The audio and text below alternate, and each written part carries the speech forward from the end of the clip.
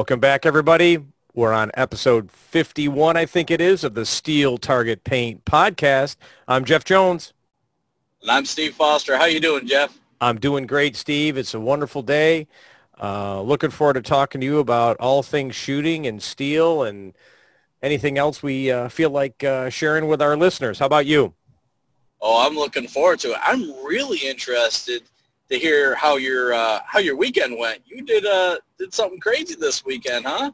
Yeah, I went and excuse me, I shot the Nationals, the PCC Nationals over in Frostproof, Florida.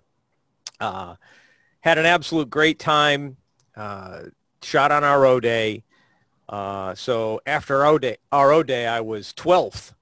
But I knew that wasn't going to hold very long.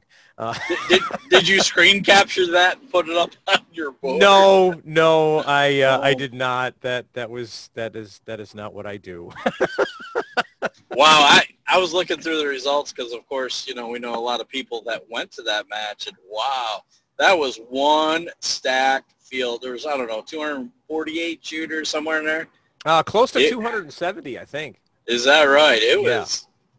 Boy, there was a lot of people that are serious shooters that were there, so that was pretty cool. Well, yeah, you just look down. I just pulled up the results here, and you just run down the list of the top 10, and you're easily going to recognize 7 of them. Sure. You got Max, Josh Froelich, that's Max Leongrandis, Josh Froelich, Zach Smith, Andre DeSautel, Shannon Smith, Tim Yackley, Scott Green, Lena Michalik, Justine Williams, and Duncan Klein. Those are the top 10. Right. And there's a who's who of shooters in that list. And to think that Justine, Lena won the Women's National Championship again and beat Justine by 11 points. Just 11. That's crazy. Just 11 points. And Justine is a junior shooter. How old is she, Jeff? Is she 16? I don't know. She and her sister, of course, were squatted together, and they came through on day one, and I ran them. And I don't know how old they are, but, being juniors, they're at most 17. Well, Justine. I don't think Jaleese is. I think Jaleese may be older. Sure. But then you get down into the next 10, and there's still a lot of big names. Keith Garcia was 11th. Todd Jarrett, who also won the senior title, was 12th. Hwansik Kim, whose first PCC match ever, and as an unclassified shooter, comes in 13th. That's crazy. And where did Grant Kunkel finish up? Was he 14th? What a lead-in. He was 14th. I was going to say a name near and dear to all our hearts. Grant Kunkel came in 14th. So that was quite amazing. He's one heck of a shooter. Riley Croft, 15th. Tony Martin, 16th. Ethan Inacondo, 17th. Matt Kalish, 18th. Ian Myers, and then Bruce Taylor rounded out the top 20. And you go down that list, and there's a lot of people in that list that also shoot steel. Yeah. I was talking to my man Ethan the other day, and I said, man, how'd the match go? He said, it was great for 10 out of 12 stages. And I said, what happened? He said, 65-yard swinger. Sorry, Ethan, I'm not outing your brother, but, man, I watched some of his match video. He was rocking it. Oh, I tell unbelievable. You, the 65-yard, that stage, so you started standing, and you had about a 50-yard shot on 3 open targets. And then you had 3 targets that were maybe at, 15 yards you could take on the move. And then you had to run about, maybe 20 yards to get to a position to pick up another 2 targets and then spin back and get one. And then you had to probably run another 10 or 15 yards to get your last position, where there were 3 steel at about 20 yards, 3 paper that were close by, and then a 60-yard large popper activating a swinger at 60 yards. I think there was another piece of paper down there too. And when I was all done, I took 4 shots at the swinger and got all my hits. I wasn't fast, but I got all my hits, which was what I was going for. So I was pretty pleased with myself. But yeah, there was some crazy fast times, even on that stage. If I look here quick, let's see, that was stage 12, the wonders of practice score. If we go to stage. And on that swinger, Jeff, while you were looking, you only had to put 2 on the paper, correct? That is correct. I took 4 to make sure I was hopefully getting 2. And as it turns out, I hit it 3 times. Hey, so, nothing wrong with that. Stage 12, the 65-yard shots, Grant Kunkel was number 1. Really? He I didn't ran mean that to thing. sound so surprised. Sorry, Grant. He ran that in 28.67 seconds, clean. 22 alphas and 10 Charlies. Wow. That's awesome. So it was, I mean, and there were 5 people that ran in under 30 seconds. Everybody else was over 30 seconds. Dang. Oh, I take that back. Sorry, Josh. Josh Froelich, you were down there. Ran it in 26:51, but he had 3 mics. So yeah, it was a lot of fun. There were those long targets. Most outside of that stage, most of the targets were right in that 7 yards to 30-yard range. Variations of steel. There was one stage where you hit a popper that activated a swinger that was behind a metal barrier, and it was only the shoulders of the swinger and up. It was a head target and only the shoulders. Oh, wow. Yeah. And it was funny because I remember that one specifically because I was lucky when I was shooting it. I'm one of the old guys with bad eyes, but the sun was right and you could actually see the holes through the paper.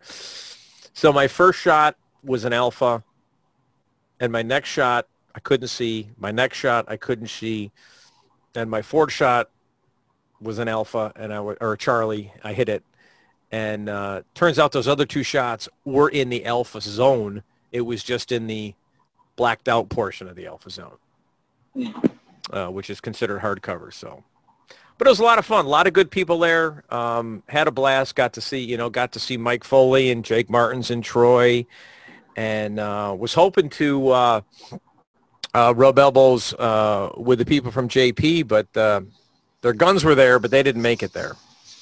Oh, really? Yeah. Yeah, I heard the price table was pretty darn good. I was pleased. I mean, final tally in the match. There were get to the end. 247 entries. So you were closer to being correct than I was. Not the first time. Won't be the last either. And I came in 103rd, and I walked away with a $150 JP gift certificate, which was right in line with what my future plans for my next gun are. So I was very pleased with that. Oh, that's cool. Let me ask you this in terms of the format. Were they half-day sessions? Did I hear that correctly? Or yes. No? So the match was 12 stages. And so on Friday morning, on Thursday and Friday, the RO shot. And we actually shot 8 and 4 only because there was rain coming predicted for Friday, so we wanted to get it done. But for the main match, you shot 6 stages on Saturday, say in the morning, and then you came back in the afternoon and shot the other 6 stages. Oh, wow. And then the reverse happened. If you shot 6 stages in the afternoon on Saturday, you came back and shot the other 6 on Sunday morning. But it was hot. It was Florida. But nobody passed out, so that was good. Yeah, that is a good thing. Jeez. Well, now that we've talked about that last match, which was my last big match, let's talk about your last big match, which was the Area 5 Steel Challenge. How did that go? Do we have to talk about it, Jeff? Well, it's you know what? We owe it to our listeners, Steve. We owe it to our listeners. All right, we'll do it for the listeners. It was interesting because I've never shot a major match in Indiana before, so it was cool. You know, my daughter wanted to go and see some of her friends, Bailey and Caitlin, were up there, so that was worth the trip itself. The other cool part is traveling to a location like that I've never shot at. Is there's so many people that you meet online.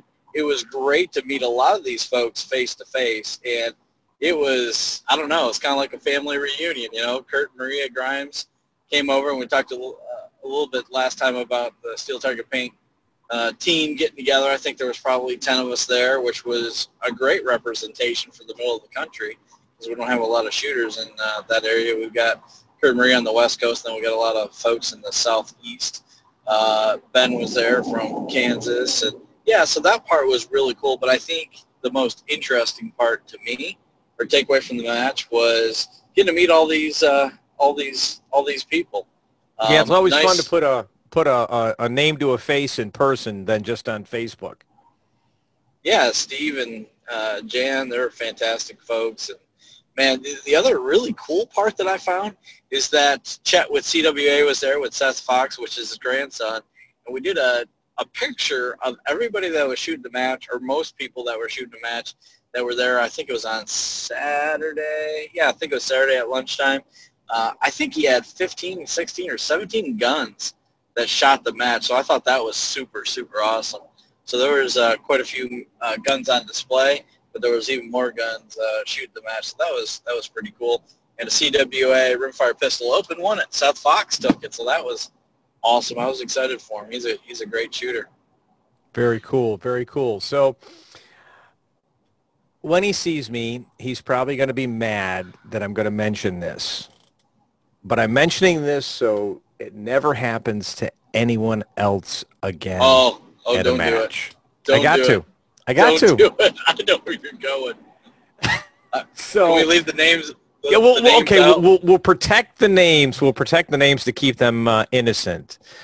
But there was a shooter in the match, and he was shooting two guns the first session. He was shooting Carry Optics and Rimfire Pistol Open. I was standing right there when it happened, too.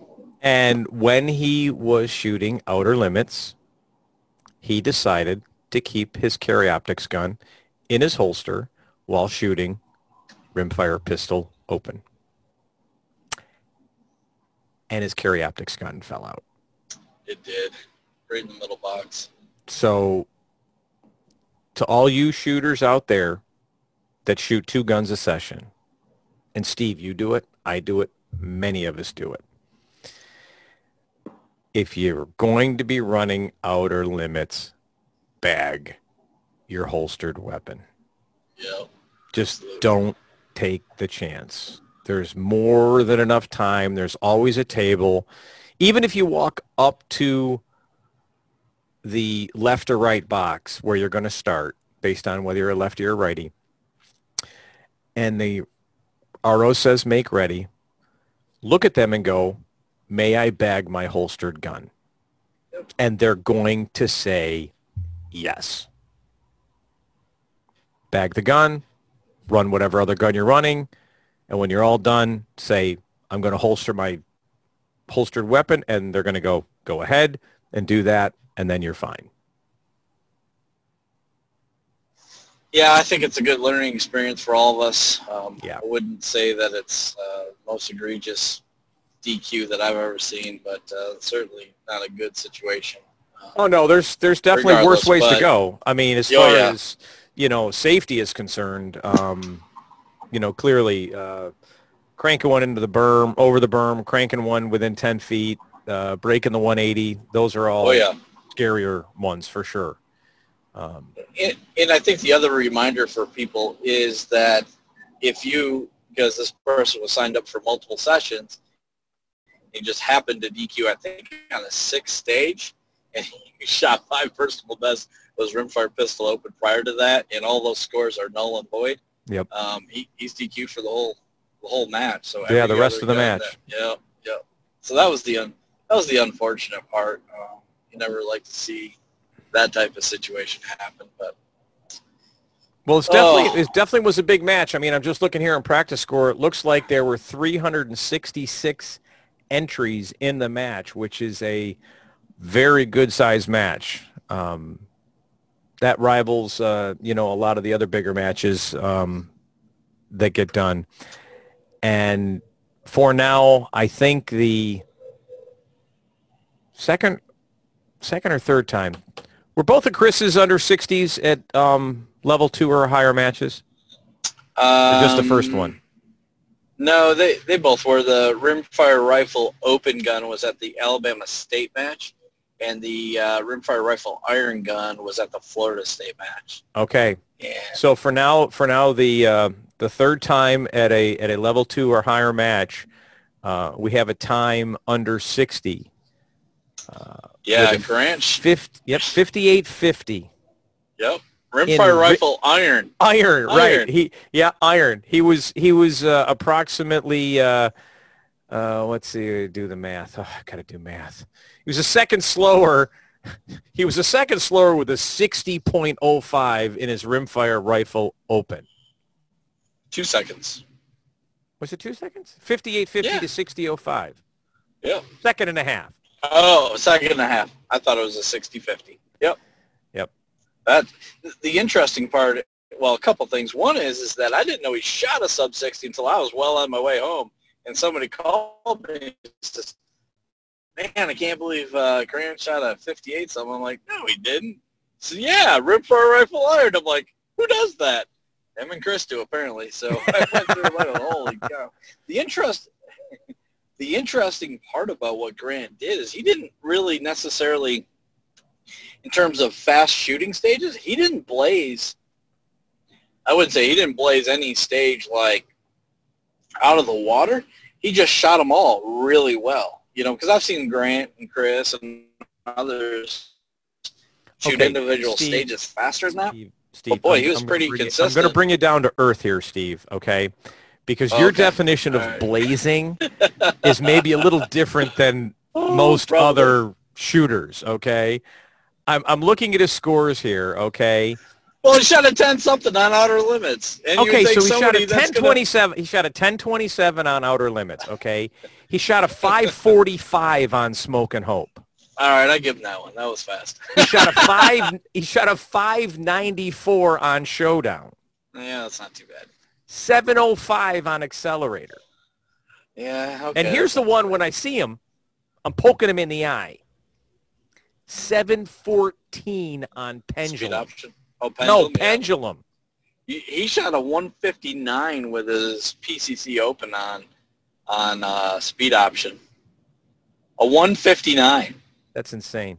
Video evidence. No, he was rolling, son. Yep. 8 seconds on speed option, 5.92 on roundabout. Just that's phenomenal. That's crazy. All right, so maybe they were pretty good. So, yeah, so, when you look at, for PCCO and Rimfire Rifle Open, which are two of the biggest and fastest divisions in Steel Challenge, Grant, Chris, and I are the top 3 classified shooters, at least we were up until this week, I guess. But, Grant took first, Chris took second in those 2 divisions, and I took third. So, when I kick stones and say, oh, man, I can't believe I came into third place. Well, you got the top 3 classified shooters in those 2 divisions. We're all at that same match, and it's the second time we've squared off this year. So that hey, I'll take second or third place to either of those guys. They're both incredible young men, and they're exceptional shooters. So, yeah, it's fun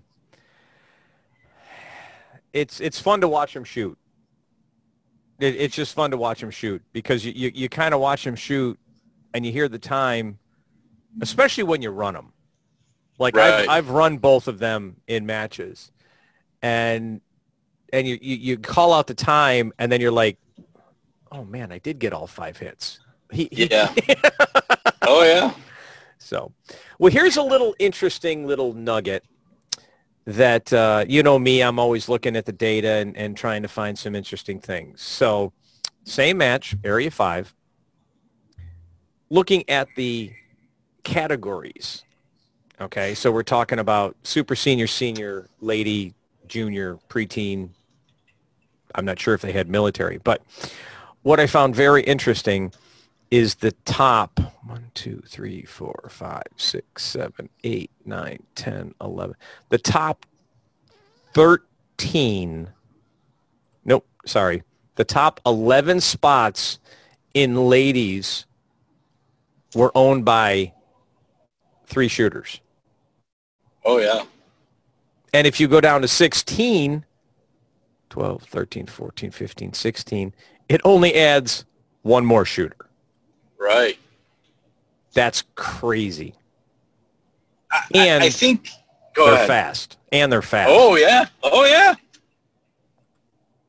You've got Bridget Cunningham and Emily Cunningham. Yep. I mean, those 2 young ladies are exceptional. And if you look at their times and their different guns, like PCC Open, Rimfire Rifle Open, most of them, I think, they're within 2 seconds of one another. I mean, they're going to be shooting both of their guns, those 2 guns specifically, under 70 seconds consistently, I would say, by the end of the year. Well, so Bridget's Rimfire Rifle Open was a 70-23, and her Rimfire Rifle Iron was a 71-34. It's crazy. It's crazy. So that's barely over a second difference. That's crazy. You know, and let's see, Bridget on PCC, and then you go PCCI. PCCI was 75-96. PCCO was 76-08. That's less than a tenth of a second difference. It's crazy.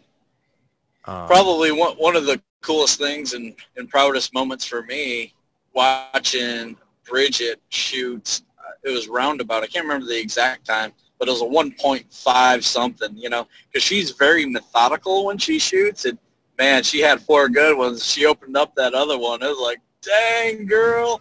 And, yeah, Emily is so fast. What a lot of people don't understand, because Bridget has a tendency to finish a little bit better than Emily from time to time. So if you look at the last couple of major matches that they've shot, but if you look at the classifications, Emily is a faster shooter, a classified shooter. She just needs to pull it together just a little bit, and, oh, God help us all. Yeah, they're fast, man. Listen, and, let's just say that I'm happy being a senior male. I can't get there quick enough, Jeff. Yeah, but then you had Bailey Gallagher. That was the 4th one when you extend it out. Blistering times. Caitlin Benton was shooting personal best left and right.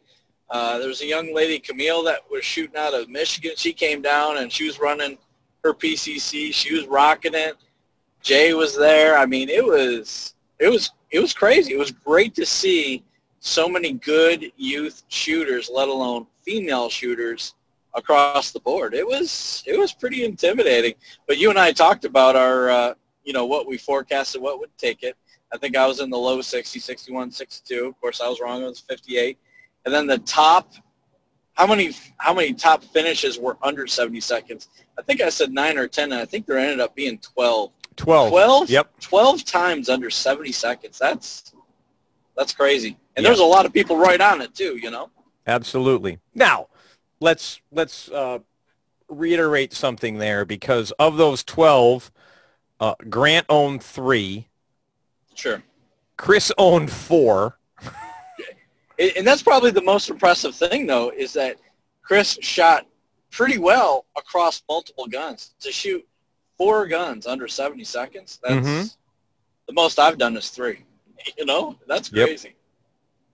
Yeah, his 62, 55 for his rifle open. His PCC open was a 65-86. PCC iron was a 66-53. And his That's fast. rimfire rifle iron was a 68-90. Yeah. Now think about that. Now, I mean, Chris at the Florida State, you pointed out, his rimfire rifle iron, he broke 60. Most everybody would be ecstatic to shoot a 68-90 in rimfire rifle iron. Right. And he lost by 10 seconds, over 10 seconds. I mean, I won't tell him you said that either. I'm sorry, Chris, if you're listening, okay? And you can poke me in the eye when you see me. Oh, yeah. No, but seriously, you're like, if I were to throw a 68-90, of course, again, I know the times, I know the shooters, I would be ecstatic, and it's like, oh, yeah, how'd you do? Well, I lost by over 10 seconds. But, Jeff, it wasn't that long ago. There was only one person that I know of that shot a rimfire rifle gun under 70 seconds, and that was Colby. And then 2 years ago, I think it was Cole, then I did it. But, I mean, you're talking a handful of people. But, boy, these guys are rocking it. Yeah, I think it was the 18 – it was. I think it was the 8 – I'm pretty sure it was the 18 WSSC. KCU CBO shot rimfire pistol open, and he shot like a 60 and change. Yeah.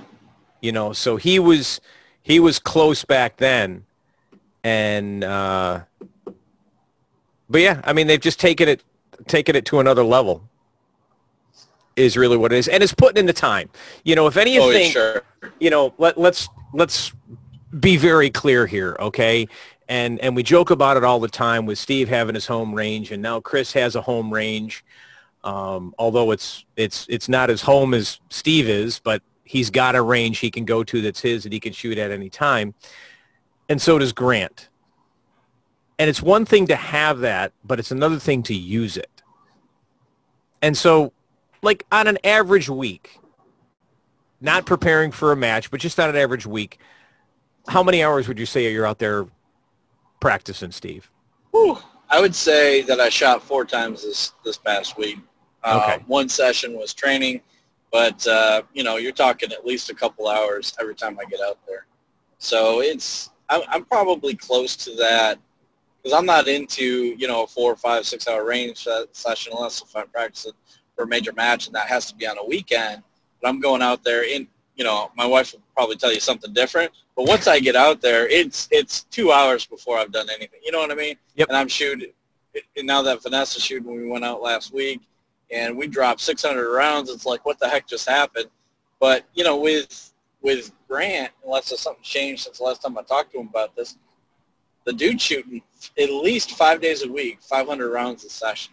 That's what I remember. 100,000 rounds a year. Yep. Before you start shooting any matches. Mm-hmm. And Chris is shooting 3-4 times a week. When it comes up to a major match, he's doing the same thing I am, shooting 6-7 times a week leading up to the match. And, you know, we'll drop a couple thousand rounds in that week. But Grant has definitely put in the time. Chris Barrett's definitely put in the time. And, you know, if you've got these thoughts of, you know, shooting sub 60 and you're not putting in the time, well, you know, maybe you can get there. The Cunningham sisters, they're shooting a couple days a week. They're putting in the time. You know, and some of it's not just about putting in the time and shooting that well all the time. I mean, it's about life balance. And if you're doing this and you're having fun, then keep doing it, having fun, and then continue to get better for sure. Well, again, I think it's like if you look at any athlete, you know, at the top of their game, they're not just going to the game, match, whatever they happen to be competing in, whatever it's called, and competing. They're putting in the time. Professional basketball players, hockey players, sure. Football players, the whole 9 yards. And I'm not saying that if you know, we're not. It's not about being a professional. It's about if you want to improve, you got to find the time to get the practice in. And you know, I've been working with some juniors locally, and we weren't able to shoot through March to June. Okay, so mid-March we stopped, so they missed all of April, all of May, half of June. They probably missed about 10 weeks of shooting. And I finally got them back out on the range and thought, okay, you guys haven't been shooting a while. We'll keep it, you know, we won't go smoke and hope easy, but we'll go roundabout. You know, I didn't want to throw them to the wolves and give them like pendulum right off the bat. They shot better at that practice than they did before we left. Sure. And I looked at their mom and dad and I said, what's going on? They said they've been dry firing every day. Right. 10 minutes every day. They've been dry firing. So while I have never been a proponent of dry firing steel, it looks like it can help. Of course, I'm lucky. I don't have a home range, but I have access to a range, so I can go shoot live. But I think some of it also is gun manipulation. I mean, absolutely. With Seth, he's maybe not necessarily dry firing, but he's picking up that gun every chance he can. And, you know, if it feels like it's a part of you and it's familiar, and you're just going to shoot it. You're just going to shoot it flat out better. But congrats to Grant, Chris, and all the other winners. There was some blazing times that were shot. And it was a well-attended match. I know you mentioned the number of entries, but I'd have to double check, but it was at least 15 or 18 states were represented up at that match, which I thought was really, really cool. Well, I'm just going down here quickly because it is listed here. Arkansas, Georgia, Indiana, Kentucky, Texas, Ohio, California, Pennsylvania, Alabama, New York. Haven't seen a Maryland yet, but we're still scrolling. Yep, there's a Maryland. Caitlin Betland from Ohio. Michigan, of course, probably. You know, it was going to be Alaska, but, you know, Jessica bailed at the last minute. She bailed. No, well, that's another, again, it's another a point to make about, you know, a match that can draw people from around the country.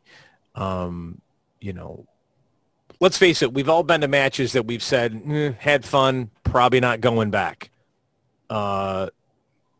But this match, you know, especially, they may have actually had the benefit of COVID because everybody was itching to shoot, but I don't think that was the case. I bet you if we looked at last year's, the match was still pretty big. Yeah, in talking with Steve Wright, he's a fantastic guy. I think they had 340 shooters, which was a record, and this broke their record at 300, whatever, finished 360 or somewhere in there. They actually had like 389 guns registered, but certainly a handful of people had to back out. So. Yeah, that's going to happen, you know, at any level. And you know, let's check something here. Let's just, while we're talking about matches and we're talking about what's coming up, let's go over here to the World Speed Shoot. Last time I looked, I think there were 5 slots available. Yeah, I had somebody reach out to me last night and said that they signed up, but there's no place to squad. It's so full. I don't know if. Oh yeah, is it? It is full. Yep. If you go to the registration page, it basically says it's full, and you can be put on a wait list. Jeff, I want to run something by you. We haven't talked about this previously, but something that happened at the match and how I handled it. I want to kind of get your perspective because in no way am I dogging anybody that's a volunteer who are ROs. I've said this 1,000 times. Thank you for all that you do.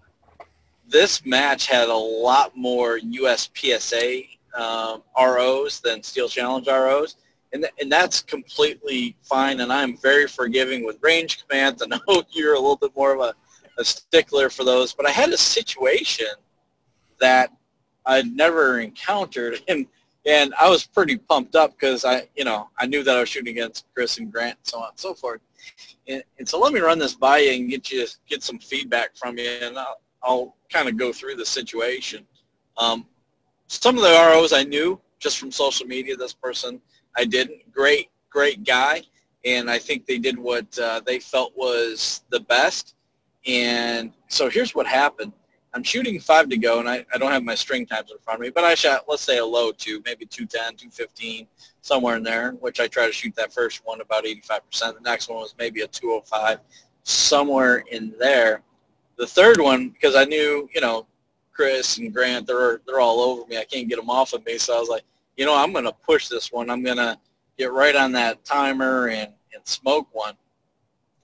And so I'm making ready, start position, aim right center of the flag. And this is not a critique at all, so let me share this part of it, is the cadence for a lot of the ROs was a lot slower than what we're used to. Typically in Steel Challenge, you get a 1-2 second beep.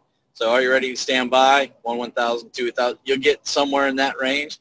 And this was at the outer end of that 3 to 4 second range, which, again, for me is not really a big deal because I always listen for the beep. I'm not one of those jumping, creeping kind of guys. And you know who you are. But so on the third one, because you do understand the cadence, and it was interesting watching this RO while they're running other folks. You could see him mouthing 1, 2, 3, and then beep. So it's kind of gave you an idea where he was at. And so I'm on my third string on 5 to go. I get the, are you ready? Stand by. And I went 1, 2, and I was waiting for the beep. I mean, Jeff, I'm telling you, I was on this like no other beep I've ever had.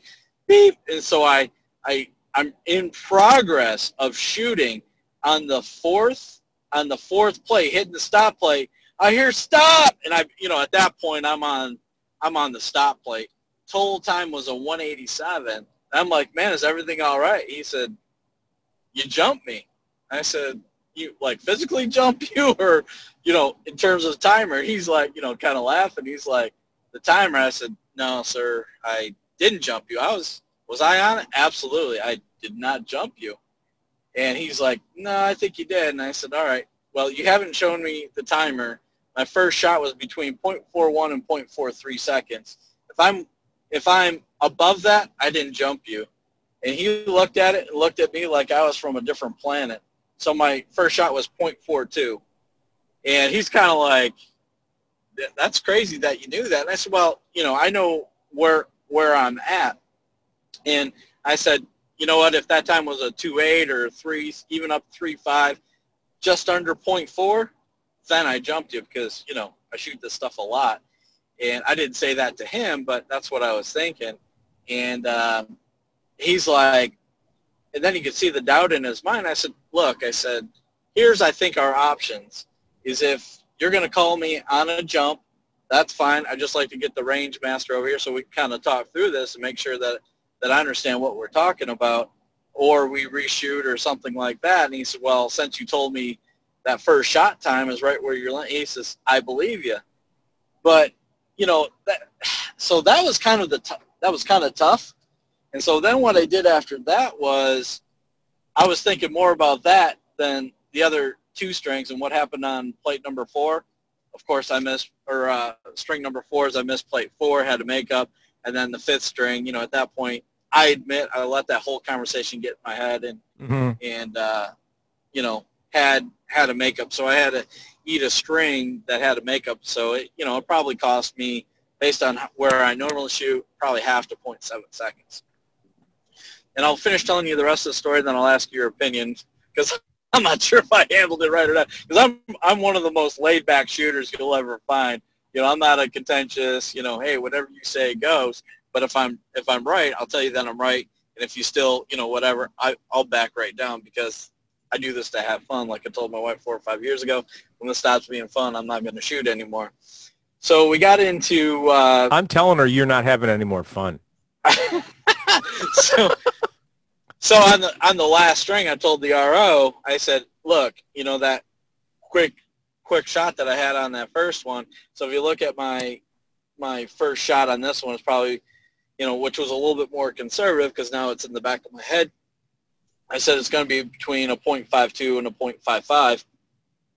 And he looked down and kind of looked like I was a soothsayer or something.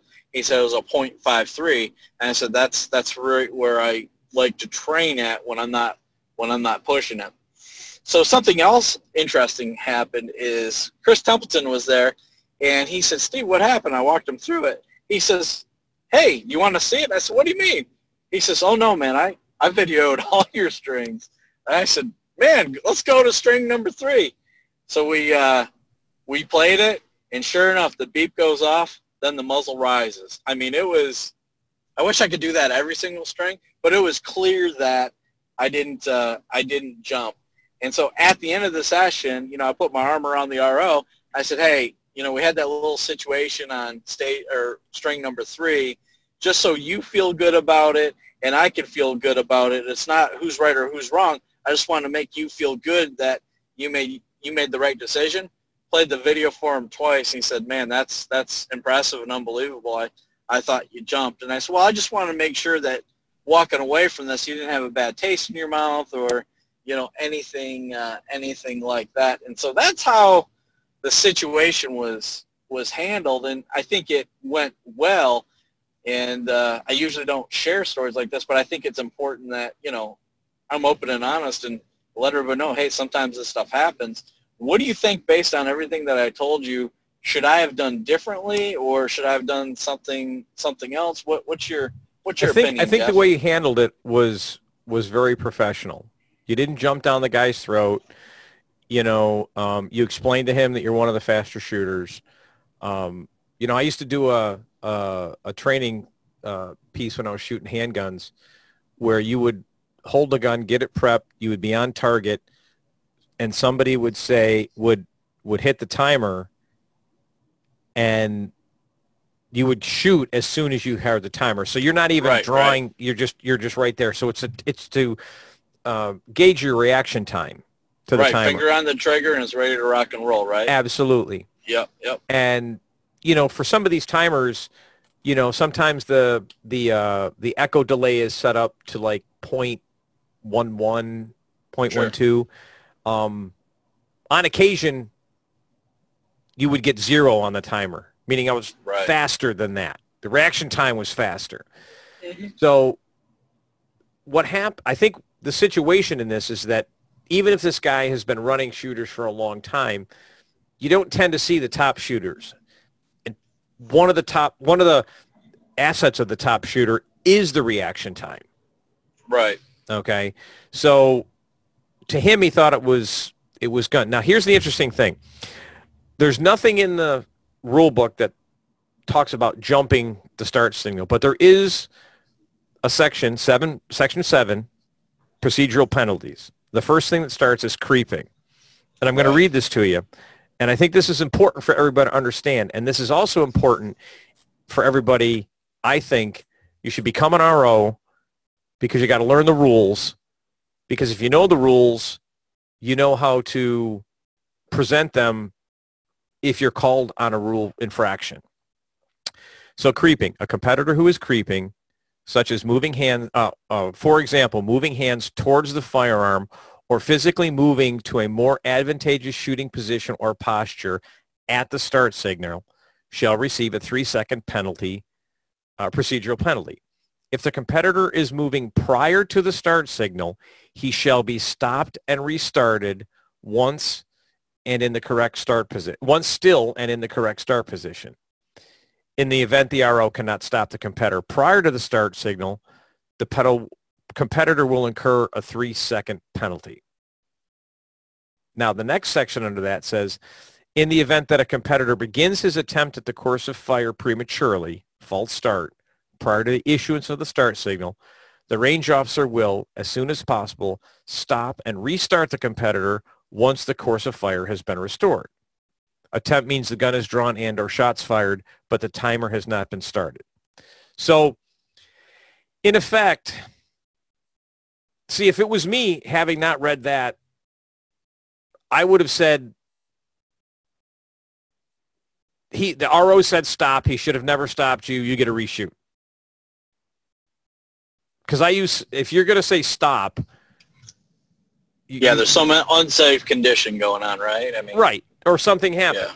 Now, in this case, it does say you should, if the competitor is moving prior to the start signal, he shall be stopped and restarted once still and in the correct start position. And we've had that happen all the time. I've heard errant beeps from other bays. Yeah. And so you're down there, you're ready, and you hear a beep, and you go up and you hear stop. What? I heard a beep. I've even taken a shot and heard stop and heard a beep. And it's an honest mistake. It's not somebody trying to game it. And you were never trying to game it. You were just on your game. And there's a big difference between that. So I think the way you handled it was very professional. And the fact that you do know what your draw times should be when you're very on. Absolutely. This is actually why I believe you should always hear your times. Agreed. Okay. And here's my theory. I know a lot of people may disagree with this, but this is my theory. First of all, you should know what your average string time is. So again, like you know what your 85, your 95, your 100% string times are.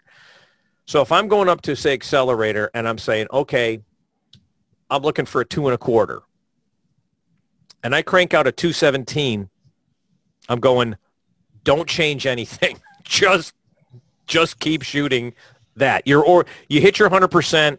That is not today's 85%. You're doing great. Because a lot of times people think, I shoot a good string, now I got to get faster. No, maybe you're just on a good day and you're just fast on the first string.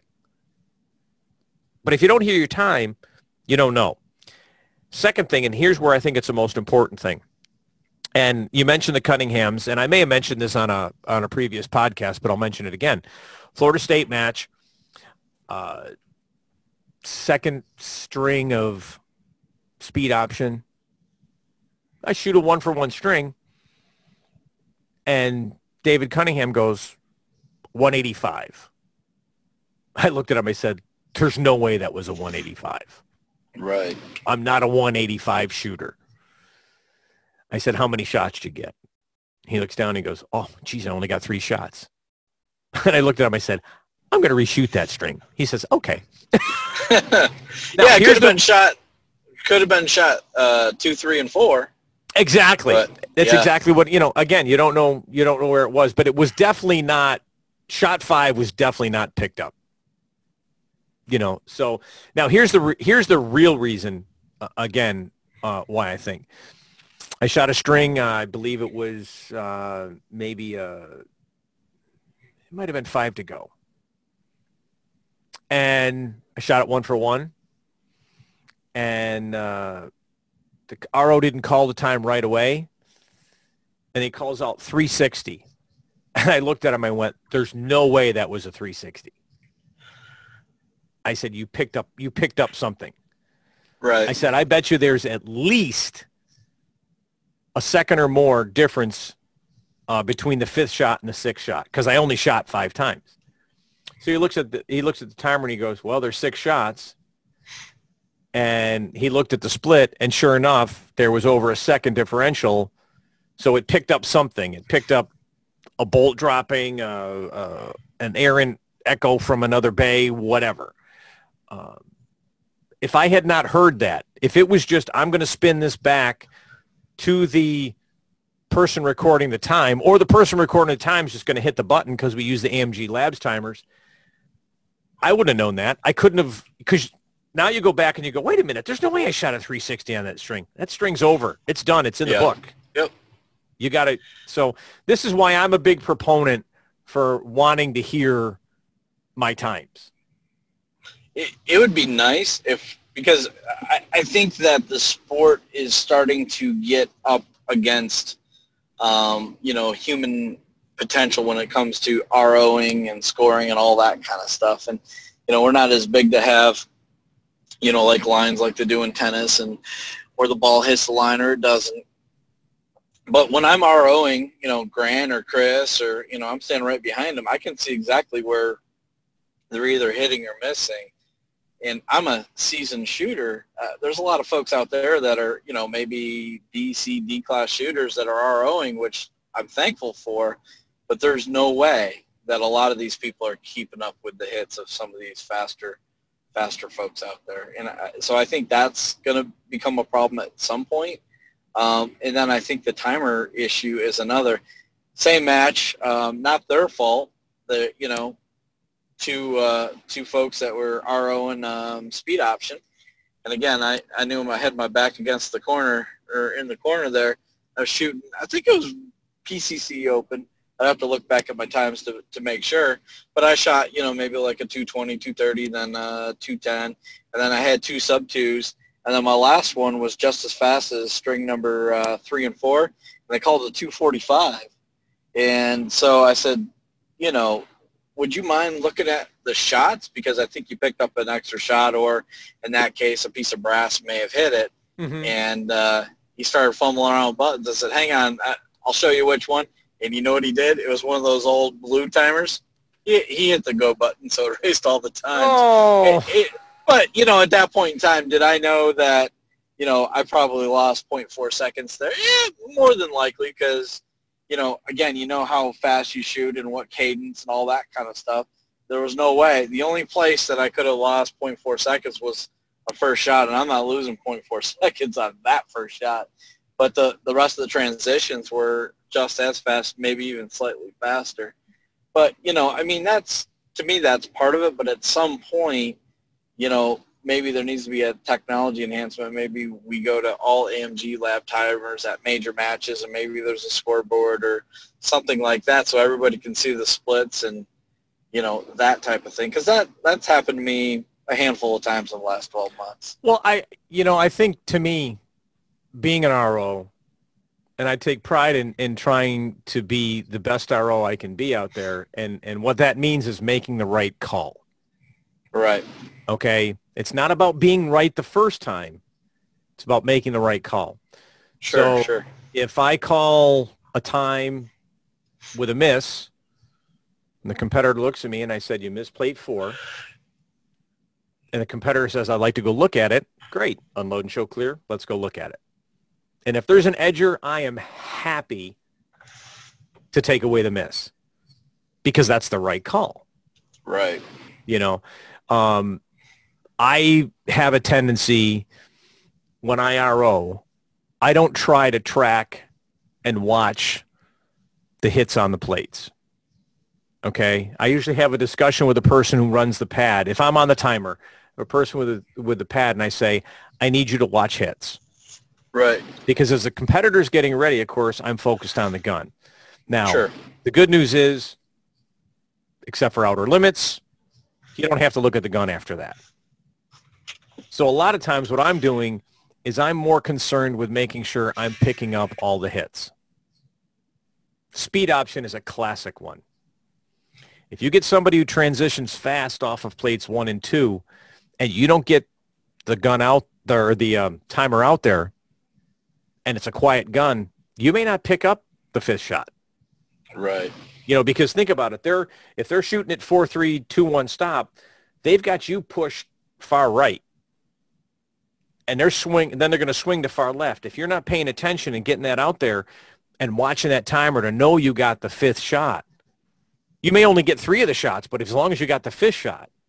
Right. And so I tend to be, as an RO, right or wrong, could get chastised for it. Somebody tell me I'm doing it wrong. I tend to have the second RO looking for hits. I'm watching the timer and I'm listening. Okay? And if I don't hear a hit, then I'm going to look to my second and go, or look down to the plate and go, okay, I didn't hear it. But I'm really concerned. And of course, you can also get into that position where you can see the timer, you can see the plates, and you can see the gun. You may not have any one focus on anything, but you can see them all. Right. And that's kind of the best place to be in, because you don't really need to watch the timer. You'd have to know what it changes to. If you can just see it change, it's good enough. And of course, the nice thing about the AMGs too is right on the face, it tells you how many hits it recorded. Right.